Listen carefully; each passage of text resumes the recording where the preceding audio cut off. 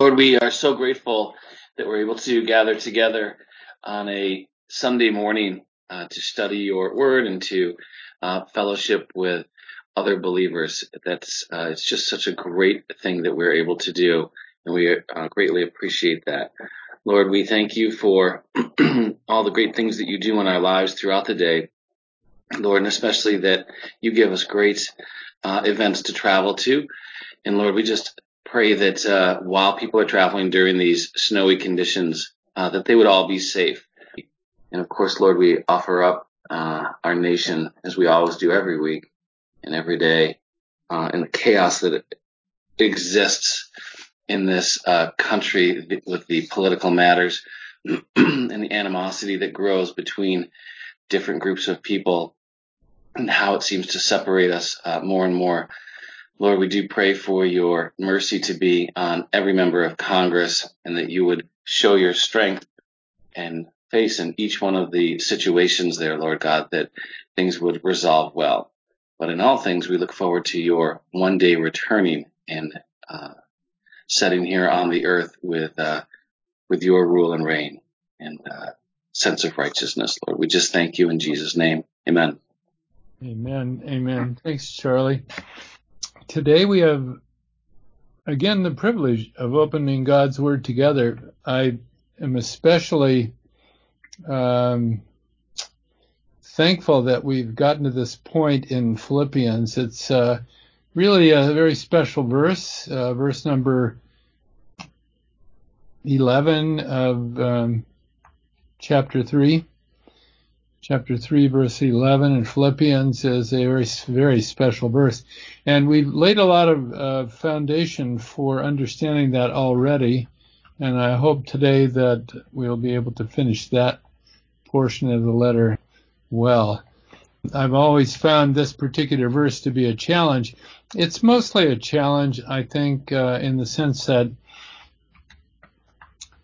really Paul has made such a strong exhortation, and he set forth the example of Christ and then his own example for us to follow. And that's where the challenge is, right?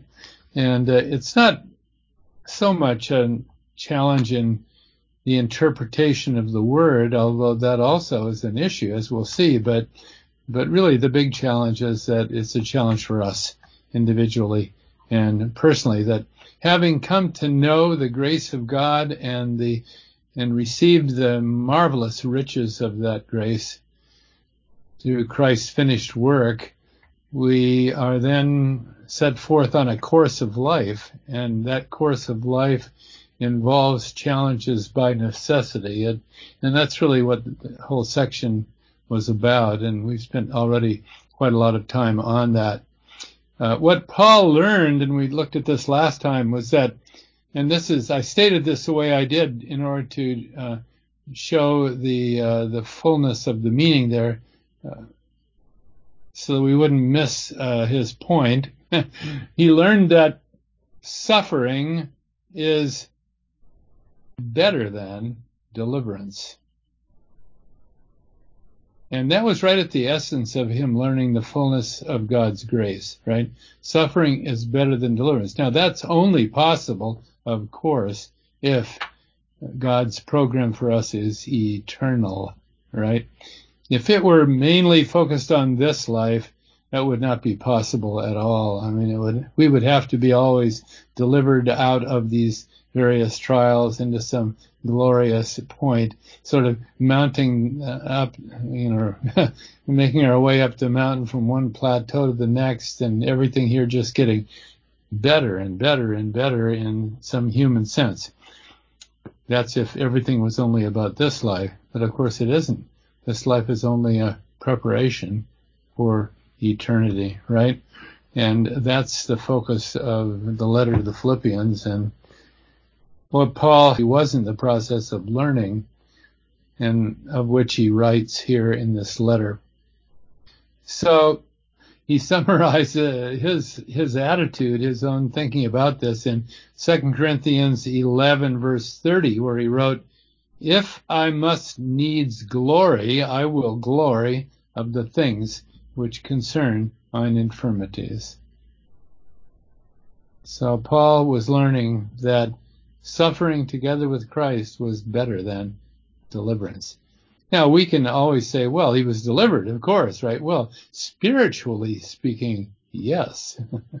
In fact, that was his constant resting place, right? To rest in the fullness of the glory and grace of God. Spiritually, he was delivered. But the circumstances of his life in some cases didn't improve.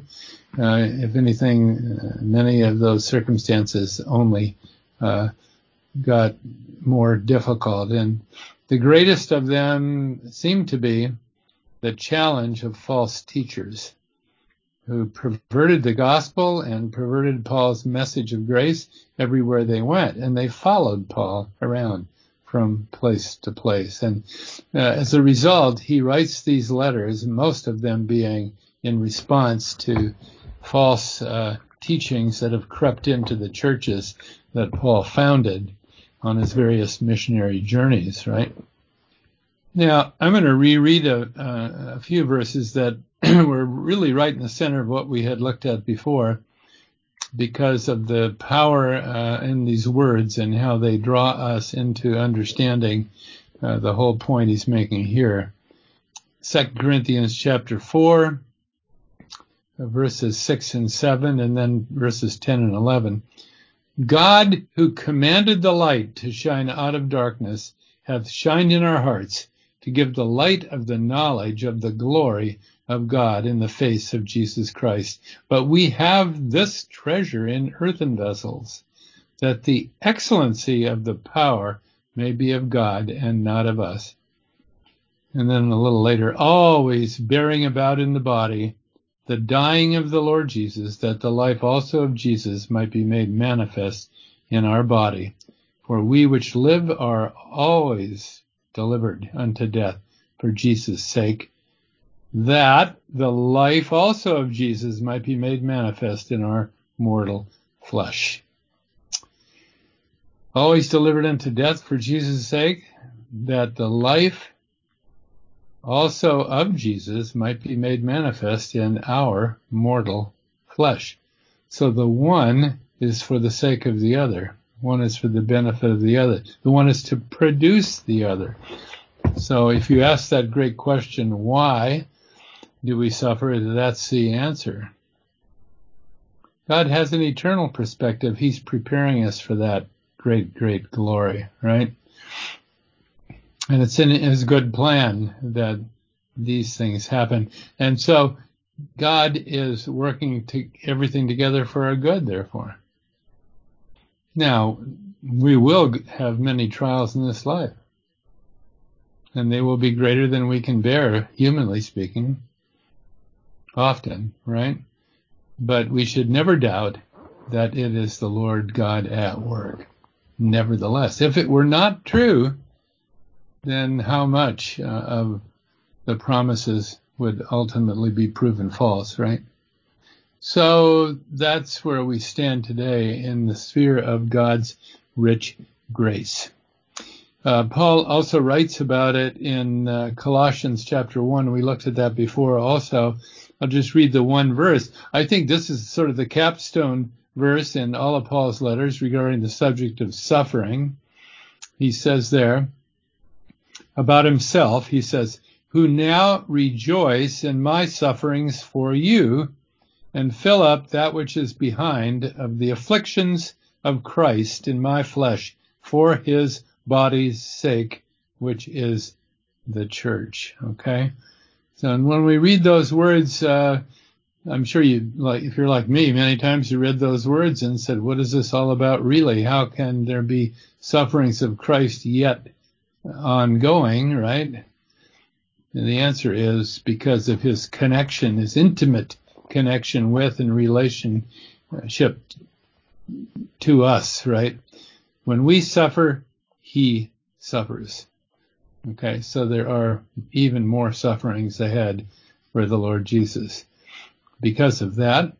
And we are enjoined by the apostle to follow along as he is, right, in this life, on this path, which will involve us suffering together with him and, of course, together with one another, right? Remember, he says in another place, bearing the burdens, right? We're to bear the burdens of one another. It's all part of the same life process that we have. It's a principle being revealed here that's extremely important. First the suffering, then the glory. That was true of Christ, right? And that's true of us as well. Now, when we read those words in Colossians 1:24, though, I'm sure you are probably remembering, or at least I hope you were. I'm certainly remembering those words in Philippians 3 that we looked at several studies in a row, where we found these words, being made conformable unto his death. So Paul writes about sharing in Christ's sufferings that way. It says being made conformable unto his death.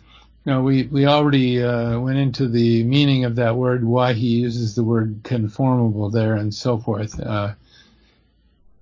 So really the issue is bringing forth so others could see that which is already true and real inside of us. Okay, so we already have the life of Christ dwelling within us, but is that being brought forth in our living experience? And when it is, then there's perfect harmony between what is coming out. In other words, what's coming out is a reflection of what God has put in, right? This isn't complicated. I hope it's beginning to be clear and simple. Okay. Now, I want to skip ahead. I would like to dwell further on this basic subject of what it means to be an imitator, because Paul does say in 1 Corinthians 11, verse 1, it says, be an imitator of me, even as I also am of Christ. In other words, Paul was imitating Christ, and he's explaining how in these letters, right? And we're supposed to imitate him. Now, what I hear today all of the time is quite different from that. What I always hear, and you always hear, I'm sure too, is that in every circumstance of life, we're supposed to ask the question, what would Jesus do? What would Jesus think? What would Jesus do, right? Bringing it sort of down into the worldly realm in a way that I don't think is meant here. At least that's not the way Paul writes about it, and I think he doesn't write about it that way for a reason. It's rather, how did Jesus think when he left heaven's glory, right? We looked at that several lessons back, right? What kind of purity of motive and love did he have for sinners that led him to willingly choose to leave heaven's glory to come to this earth, and then ultimately to suffer the shame of the death of the cross, right? What was it that led him? What kind of mindset did he have in all of that? That's what's supposed to be operative in our lives, the same mindset. And what Paul is really saying is that because of the blessings of God that he's worked out in us, in giving us a new nature and giving us the Holy Spirit and giving us the very life of Christ to live, that's how we should live. That's the dynamic of it. That's the power of it. It isn't trying to do what Jesus did in his earthly ministry. In fact, you'll be hard-pressed to find the kinds of examples in Jesus' earthly ministry that we often need today. Our circumstances may be very different, may not even be written of back there that Jesus in that exact situation did that or thought that, right? In fact, people get all wrapped up in this, trying to figure out, and now what am I supposed to do, right? Thinking of it in the wrong way, whereas really the life of Christ for us today is simplicity, indeed. It's a matter of rest. And it's a matter of confidence. It's a matter of faith that the Lord is working through us to give us the desires of his heart. And those desires may be brought forth very straightforwardly. Okay? It's not an issue then of avoiding sin, much as it's an issue of bringing forth life. Okay? The avoiding sin really goes much without saying, right? Of course, if you are living a life of sin, you've short-circuited the working of the grace of God. What could be clearer of that, right? Clearer than that. But let's say you're not, right? Then the issue is always, how should we live, right?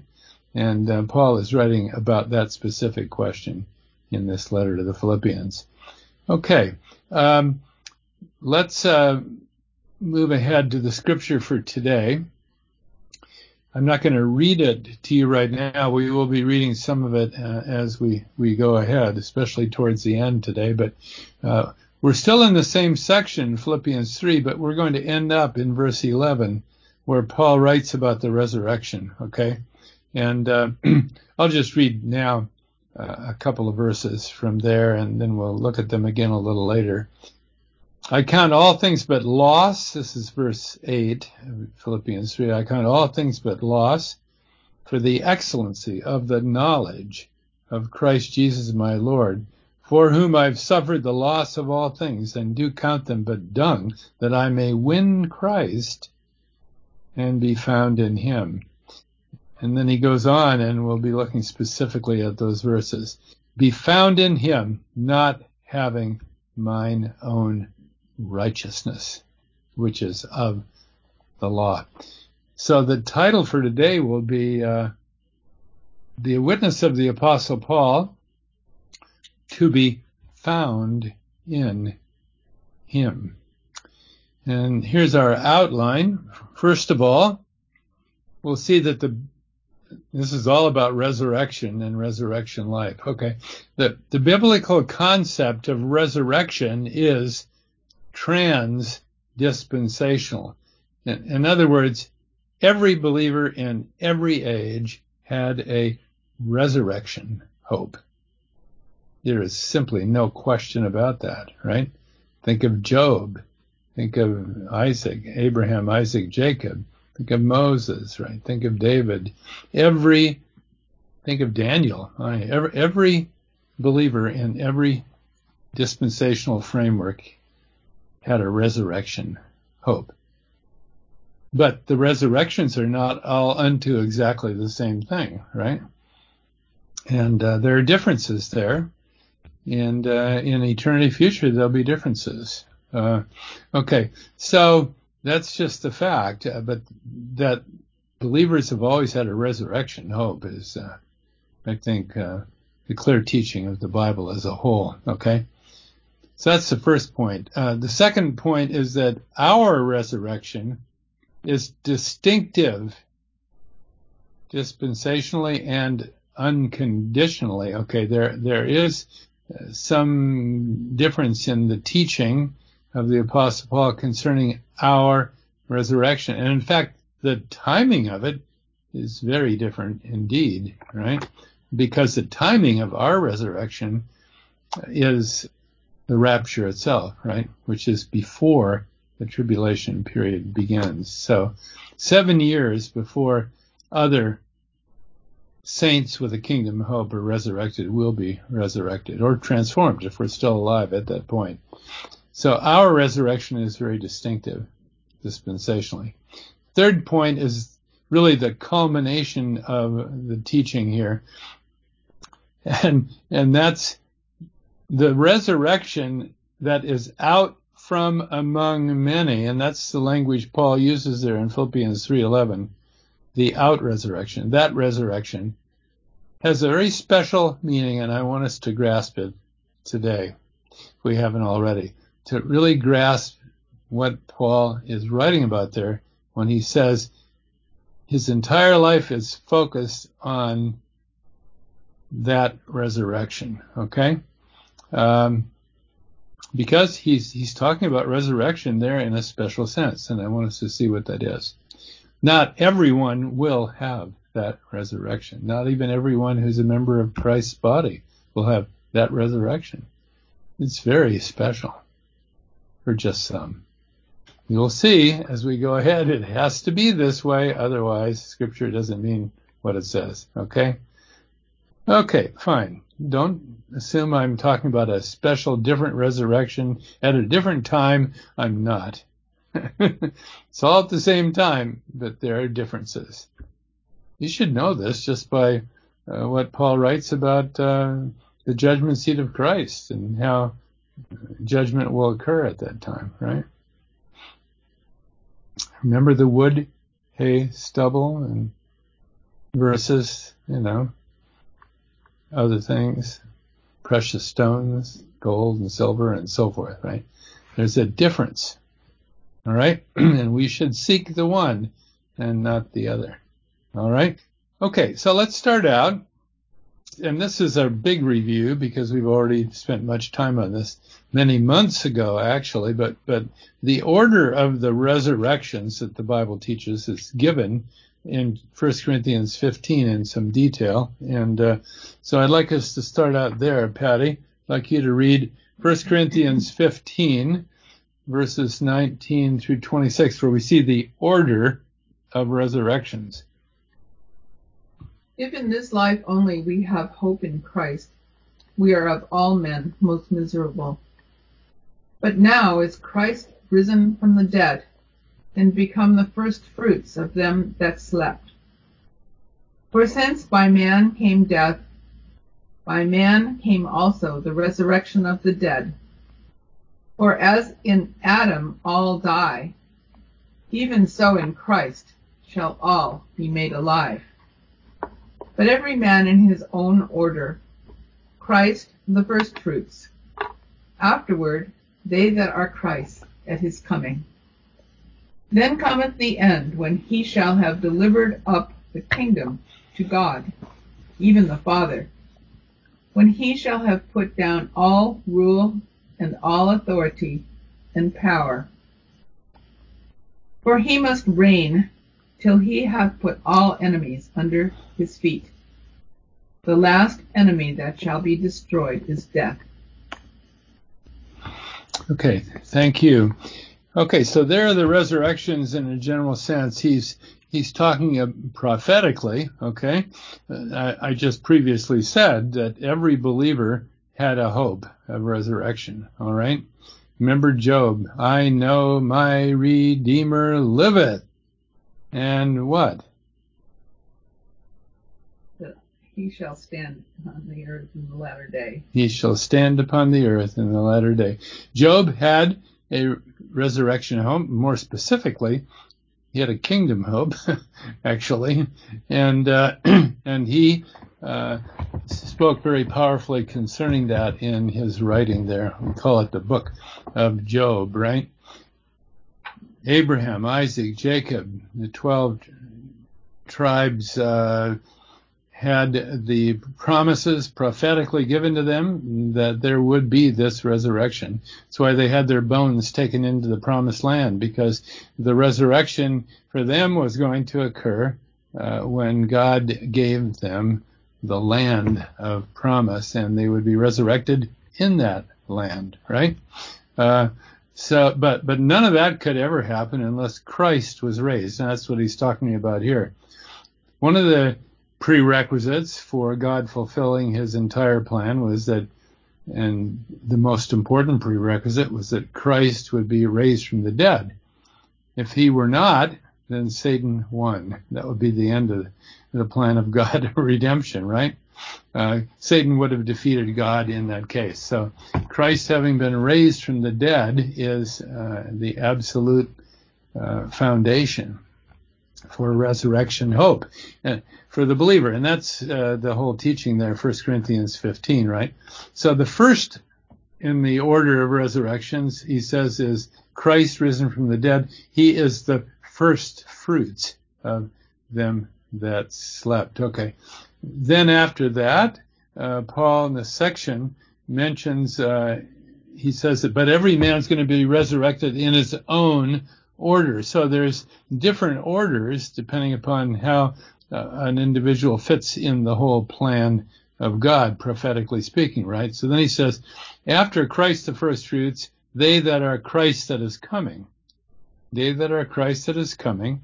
And then the final or last, or in the King James it says the end, it just means the final resurrection.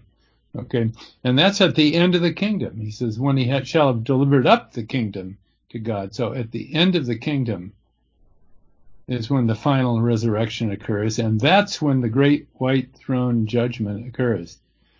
And you have, in that resurrection, you have kingdom saints who, there are a few, not too many, I think, who've died during the kingdom, and then you have unbelievers in general who are resurrected at the end of the kingdom, and then the great white throne judgment will occur. And finding out who's written in the book of life, right, will be the key issue there. And they will be judged, he says, according to their works. Okay? So you don't want to be in that second final resurrection there, but rather in the first if you're a kingdom saint, right? Okay, so there are the orders of the resurrection given. But I do not believe, and we've taught here many times about this, I do not believe that our resurrection, namely the one associated with the rapture, is even listed here. We're not there, okay? This is the rapture. This is the resurrections according to prophecy. But Paul gets later in the chapter to ours, but when he gets to it, he uses the word mystery. And this is in 1 Corinthians 15. Roy, I want you to read that for us, if you would, please, those two critical verses. 1 Corinthians 15, verses 51 and 52. Behold, I show you a mystery. We shall not all sleep, but we shall be changed in a moment, in the twinkling of an eye. For the last trump, at the last trump, for the trumpet shall sound, and the dead shall rise incorruptible, and we shall be changed. Thank you, Roy. Okay, so there is the resurrection we, as members of the body of Christ, are going to experience if we're not still alive when we hear the voice, the call, and the shout, and are caught up alive into heaven's glory. And at that point, though, if we are raptured, we will find our bodies radically changed. We will be given resurrection bodies, even though we never died, okay? Of course, all those who died, who were members of the body, will also be raised at that time. So this is for the body of Christ. It's called a mystery because it wasn't revealed before. It's not, this revelation is not part of prophecy. In other words, the resurrections according to prophecy were listed earlier in the chapter. Now we get to the one that's associated with the mystery, or the sacred secret revealed through Paul. Okay, so that is most important to understand if we want to talk about resurrection. Our resurrection is distinctive dispensationally, and it's also quite unconditional in every sense of the word, meaning there are not any distinctions. I mean, at the time of the rapture, you will be raised together with every other member of the body of Christ who's ever lived, right? So we're talking 1900 plus years. All those who were saved by the grace of God through believing this gospel are going to be raised together at that time. Not some earlier, some later, because some were, overcomers, for example. I mean, these things are taught in churches everywhere, that overcomers are going to get an early resurrection, right? Or not have to suffer something terrible on this earth. But no, all members of the body of Christ will be resurrected at the same time, and those who are alive and remain, as he reveals very clearly in 1 Thessalonians, they will be changed as well at that time and receive a resurrection body, okay? This will be before the tribulation even begins. Pre-tribulation rapture, very important teaching of the Apostle Paul in these letters. Okay? So the rapture is a guaranteed certainty for all believers. No exceptions. Oh, but now we get to this resurrection mentioned in chapter 3 and verse 11, okay? And here we find out there is a conditional aspect. So this cannot be the same resurrection that he's talking about before. That one is unconditional and applies to all members of the body of Christ without exception. This one is not applicable to all. If it were, Paul couldn't write about it the way he does. So let's read this. And Charlie, I'd like you to read it for us in Philippians chapter 3, verses 11 through 15. If by any means I might attain unto the resurrection of the dead, not as though I had already attained, either were already perfect, but I follow after, if that I may apprehend that for which I also am apprehended of Christ Jesus. Brethren, I count not myself to have apprehended, but this one thing I do, forgetting those things which are behind, and reaching forth unto those things which are before. I press toward the mark for the prize of the high calling of God in Christ Jesus. Let us therefore, as many be perfect, be thus minded, and if anything ye be otherwise minded, God shall reveal even this unto you. Okay, thank you, Charlie. You see that there's a number of conditions here. It's not certain. Paul here says absolutely that he was not certain of receiving this particular resurrection. Nothing could be clearer than that. He says, if by any means I might attain unto this resurrection of the dead. Not as though I had already attained or were already perfected, or in other words, already matured in the sense in which he's writing of here. Verse 13, I count not myself to have apprehended. But this one thing I do, forgetting those things which are behind and reaching forth unto those things which are before, I press toward the mark for the prize of the high calling of God in Christ Jesus. That's a wonderful statement right there. So here we see the race analogy again. So here's a sporting event. Paul has used this analogy in other places. And in his day, and generally speaking, this has been true, although today, of course, everyone who runs wins, because the whole concept of winning is considered somehow discriminatory in 21st century America. I mean, can you believe this? That excelling and winning races is to be downplayed and not, in fact, exalted as a benefit, right? So when one is running a race, you are not unconcerned about winning. You are very, very much concerned about winning and not losing everything. So what he says here is that there's a prize for those who win, right? I press toward the mark for the prize of the high calling of God in Christ Jesus. Okay? This race analogy is very, very important.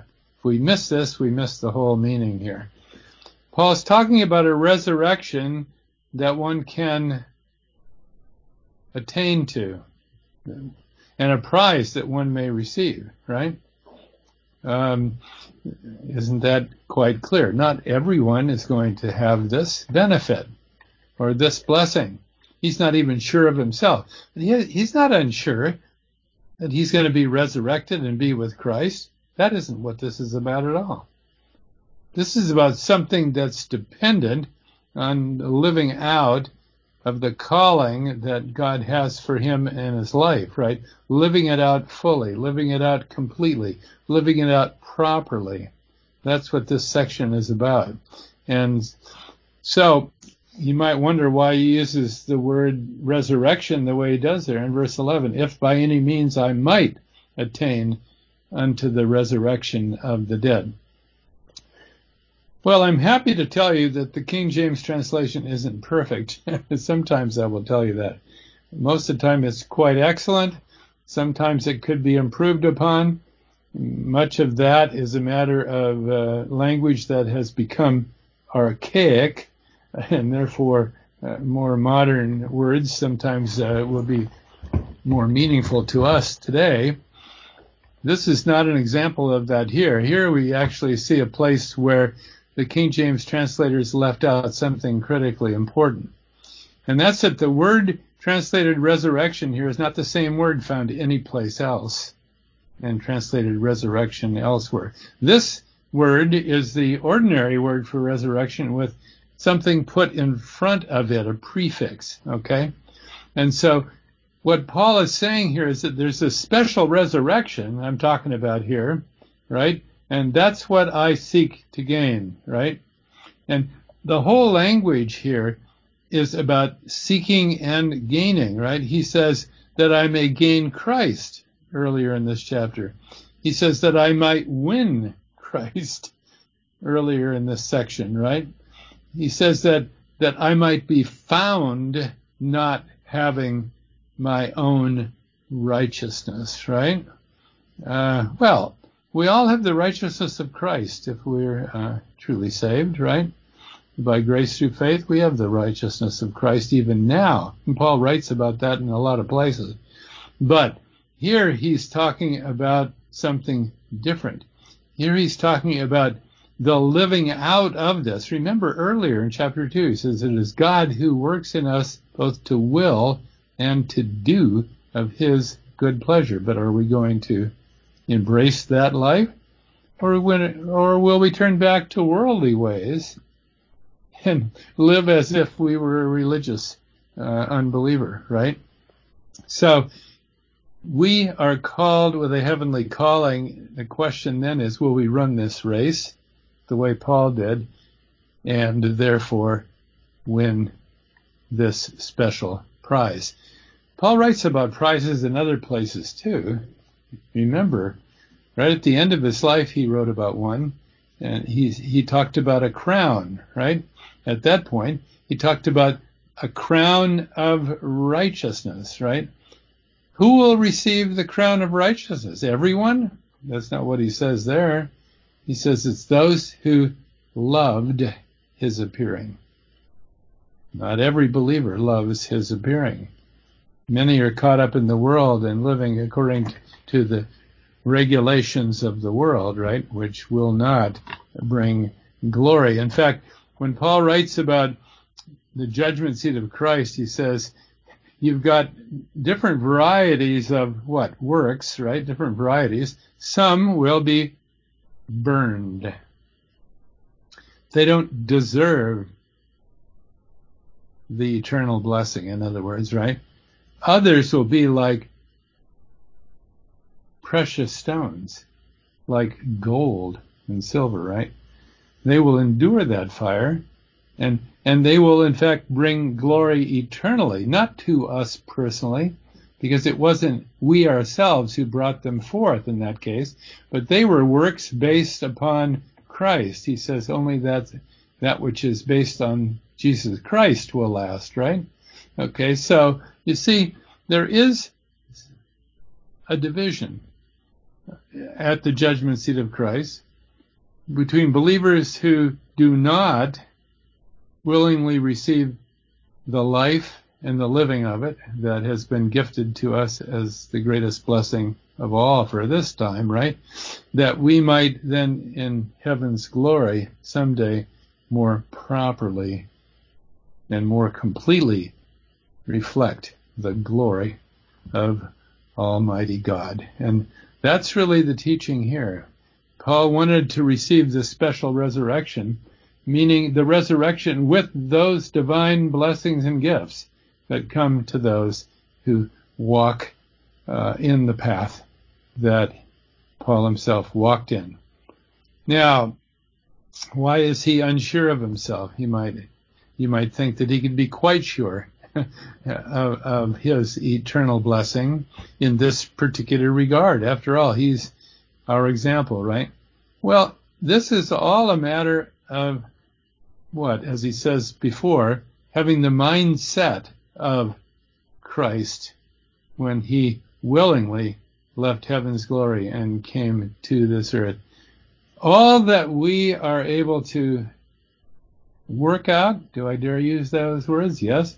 Work out in this life will be an imperfection, an imperfect representative of that, right?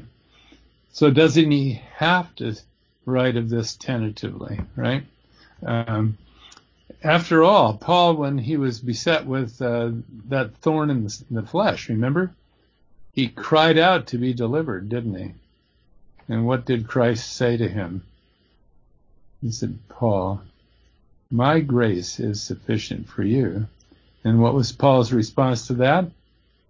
Then I will glory in my infirmities, right? That the power of Christ might rest upon me. The resurrection power of the Lord Jesus Christ. What a wonderful thing. Well, those words I think should stand in our mind there. Philippians chapter 3 verse 9, that we might be found as Paul desired to be in him, not having mine own righteousness, which he adds, is of the law, but that which is through the faith of Christ, the righteousness which is of God by faith, that I may know him in the power of his resurrection, in the fellowship of his sufferings, being made conformable unto his death, if by any means I might attain unto the resurrection. I would say the out resurrection, the one which is out from among dead ones. Okay? So the question is, will we follow Paul as he follows Christ? It means to have the mindset of Christ Jesus, right? Means not working according to the law and trying to justify ourselves that way.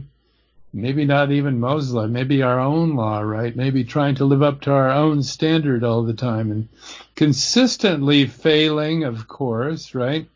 But rather in direct fellowship with the Lord Jesus Christ, even sharing in his sufferings and conformable unto his death. If that's the way our lives are lived, then Christ's resurrection life will be ours each step of the journey. Amen and amen. To God be the glory, right? Great things he hath done. So are we willing to walk that walk? That's the question. Salvation is just the beginning of the walk, right? But all of it has some eternal consequence and perspective. This life is only a preparation for eternity. Well, praise the Lord. That's all I have to say today. I think it was quite a lot. We've worked up to this point pretty slowly, especially the last few lessons, trying to lay the foundation for verse 11 here. So I hope this has been a blessing to you. Are there any comments, questions, or praises, thanksgivings, whatever you would like to add?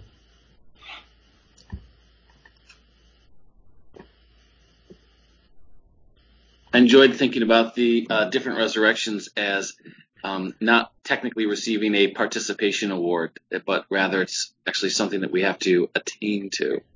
And looking forward to his coming. Yes. Yes, the resurrections will be the consequence, really, of one's faith, right? Ultimately. Right. Yeah. Yep.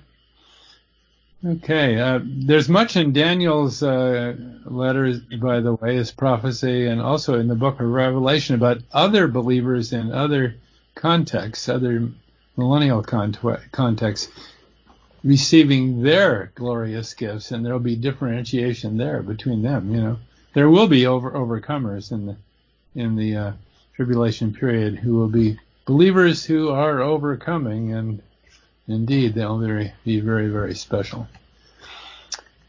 Okay, any other comments or questions? I see that Linda never did get connected. That's too bad. Miss her today. Okay. Well, let's close in prayer then.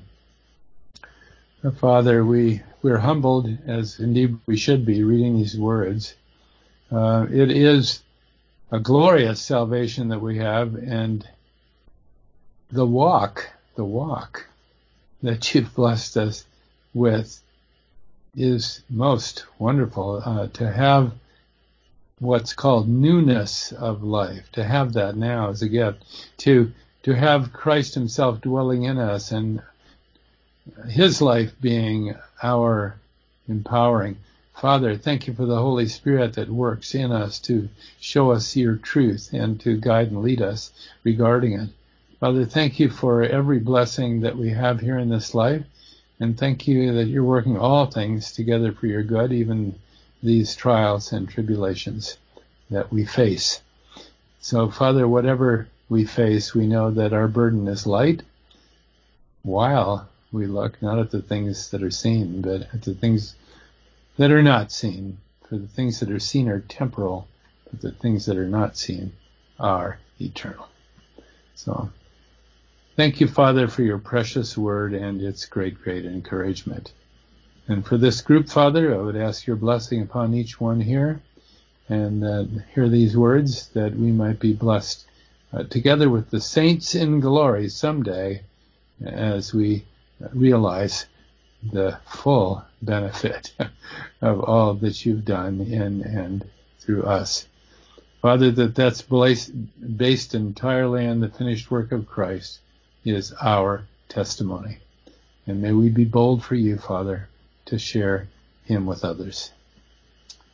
Thank you in Christ's name, and amen.